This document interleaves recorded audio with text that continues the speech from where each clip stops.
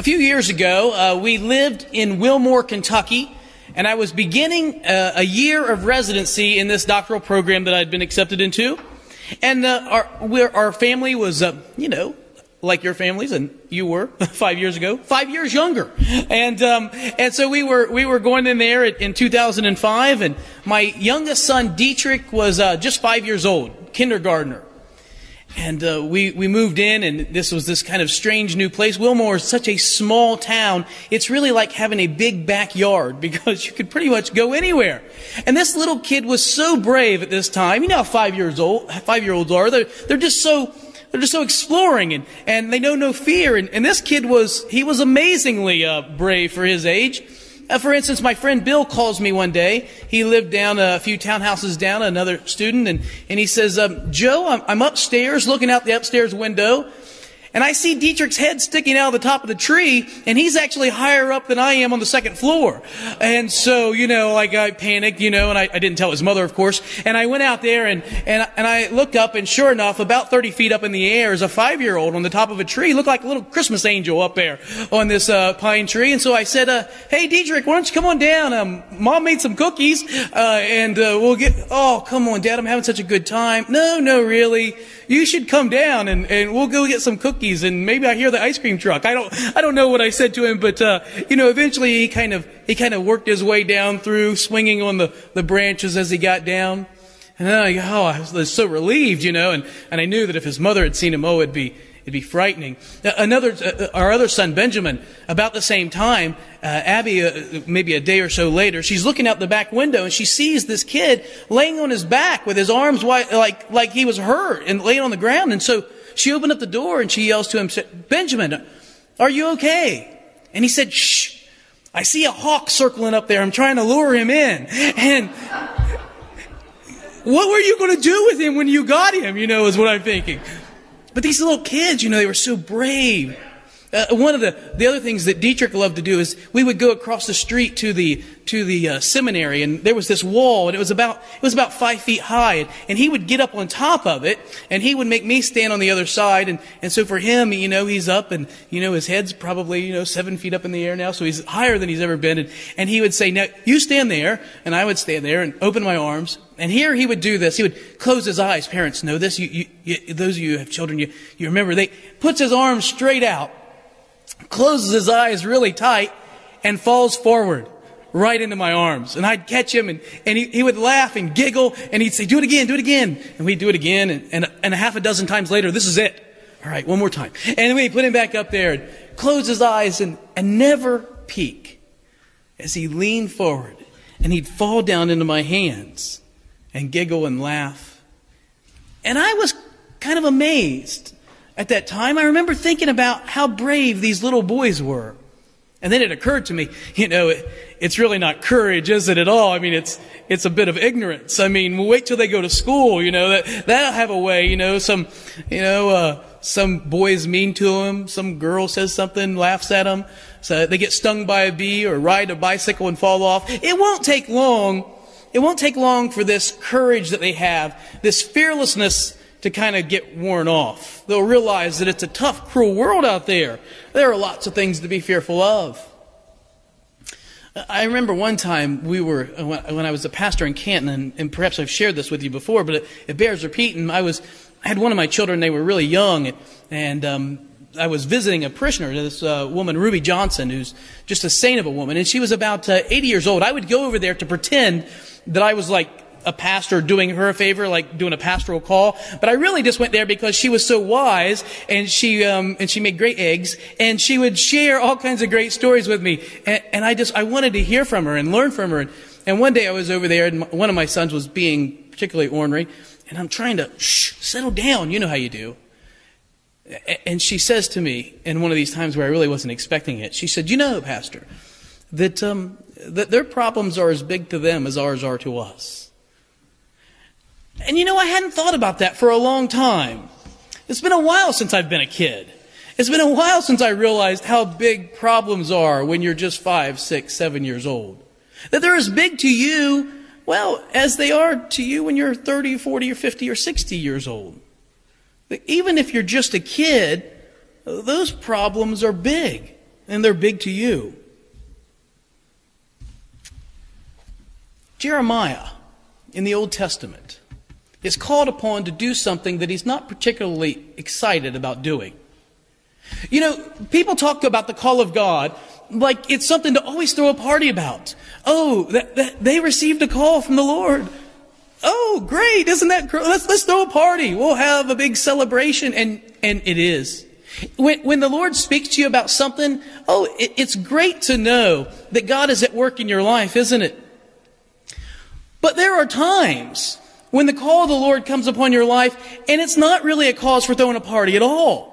And such is the case with Jeremiah. Perhaps you notice something about the call. He says, the Lord says to the prophet Jeremiah, before I formed you in the womb, I knew you. Before you were born, I consecrated you. I appointed you a prophet to the nations. That sounds like a great thing. Oh, great. I get to be a prophet to the nations. Mother's going to be so proud. Except that it kind of goes on a little bit here. Then I said, Lord, prophet speaking, I don't know how to speak. I'm only a child. If you read on a little bit more, remember in the reading earlier, I appoint you a prophet to the nations to tear down and overthrow, to uproot and overturn. This is a job description for a prophet of doom. Hardly a welcome vocation in any age. Oh, great. You mean I get to go tell people things that they don't want to hear? I'm so looking forward to that, Lord. They're just going to welcome me and really, it'll be wonderful. Oh, there's a silver lining, of course, right? To plant and to restore. But that's kind of like a 2/3 doom and destruction and only 1/3 grace. I mean, it'd be kind of like saying, oh, go ahead, get in the ring with the heavyweight champion of the world. They have great doctors here. You know, you'll be fine eventually. People aren't really looking forward to it. And I think Jeremiah probably said something like, oh yeah, it's all fun and games, God, until somebody gets hurt. You know, somebody gets poked in the eye with a stick or whatever. I'm just a kid. I'm not really up to this task. I'm not ready. I'm just a kid. Maybe he's saying, you know, Lord, I haven't actually been to seminary yet. And once I kind of get through that, maybe we can talk a little bit. Maybe then it wouldn't be so bad. I haven't been to graduate school yet. Maybe once I think through some of these more complex matters, maybe then I'll be ready. Please, just send someone else. I'm sure that you've got a stockpile of people back there just waiting to do something. Could you not just send someone else? And what's the message that the Lord says? Before I formed you in your mother's womb, I knew you. Oh, Jeremiah, I've been waiting for you. You're ready. Your time has come. I know you altogether well, inside out. I've known you before anyone else knew you. I knew you before you knew you. And I think you're ready. But maybe there's another way to see Jeremiah's reluctance. Maybe it's not just about, hey, I'm on my first driver's license still, God. Maybe it's about I don't really have adequate resources for this. Not only am I immature, but I don't really have what it takes. I'm not the prophet of doom kind of guy. I could do stand-up, maybe a little shtick comedy, vaudeville. I can do that. Prophet of doom, don't really think I'm quite up to that. God, I don't think I have what it takes. I don't think that I'm spiritually ready for this sort of thing. And God goes right along and says, well, here's what you're going to do. As if he almost doesn't listen to him. Kind of like when I go to my grandmother's house. I used to go to my grandmother's house and she would, as soon as I walked in the door, do you know what my grandmother would do? Well, you know. She would say, are you hungry? No, Grandma, I just ate. I just had a bite to eat just an hour or so ago. I'm feeling good. And she would go to the refrigerator. Right? I said no. And she's pulling out ham and salami and pepperoni. And she's, do you want whole wheat bread or white? I really don't want a sandwich, Grandma. I really just ate.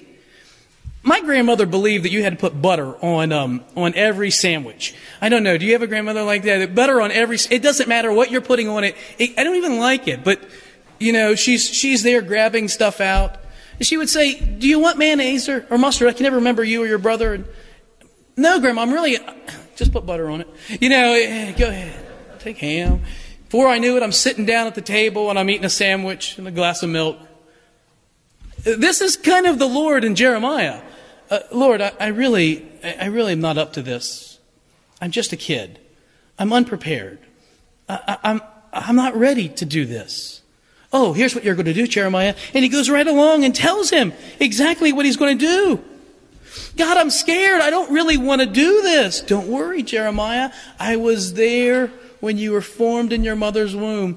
God, I'm really not ready. I'd rather you send someone else. No, you're going to be fine, Jeremiah. Don't worry. Don't be afraid. I'll be with you all the way through this thing. I'll never leave you. I'll never forsake you. But God, I'd rather you just send someone else. Well, here, Jeremiah, is exactly what you're going to do. And sometimes it's not just some ancient Near Eastern fellow named Jeremiah back in the deep recesses of time. But sometimes that call comes to people, just like us. People who have other plans, and the call of the Lord comes upon us and we're like, no, I really can't do that, God. I've got other things to do. I teach at a university right now, too, and we always have these students who are fearful. Oh no, God might call me to the mission field. What happens if He calls me to Africa? And maybe someone here today was thinking that, if I really gave the Lord full permission to do whatever He wants to do in my life, maybe He'd call me to Africa. Or worse, Pittsburgh. I don't know where I might wind up, and I'm not really sure that future is exactly what I want to give to God. And just like a little boy out to the edge of the wall, the Lord says, jump. I'll catch you.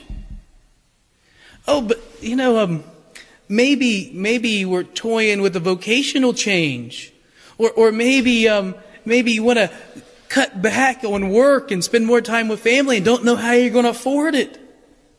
Or maybe the Lord's been kind of spurring you to give to some ministry and you're wondering, do I have enough money to really do that? Or maybe volunteer to work with children or work in the city or volunteer at a hospital, or I don't know what He's calling you to do, but maybe He's been calling you to do something and it's kind of been right there. And right now, even though I haven't even mentioned it, it's running through your head.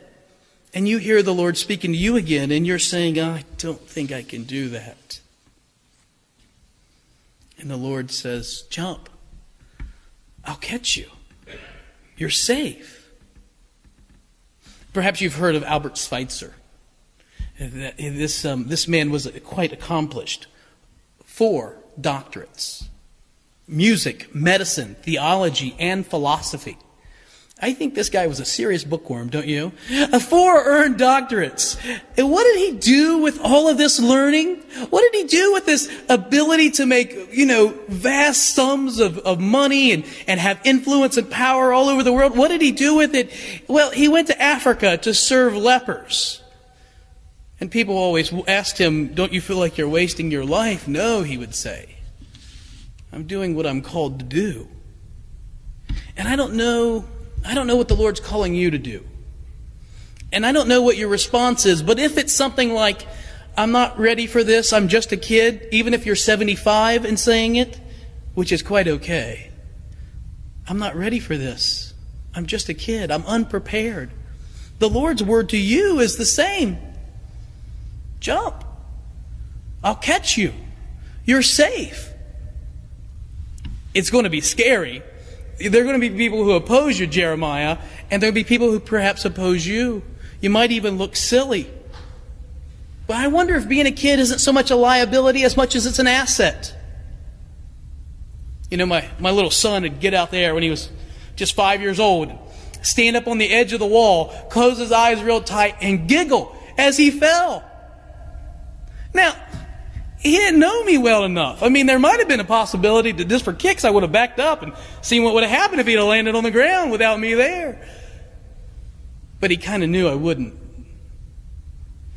He knew. Little Dietrich, 5 years old, doesn't even know how to tie his shoes, And yet he knows that I'll catch him. How did he know I would catch him? How could he know that so much that he would close his eyes and fall forward? Well, because in just his little short lifetime, he had learned that there were two people. There were two people who loved him more than life itself. They would do anything for him. He knew. He knew his Father would catch him. My question this morning to you is, what do you know? Amen.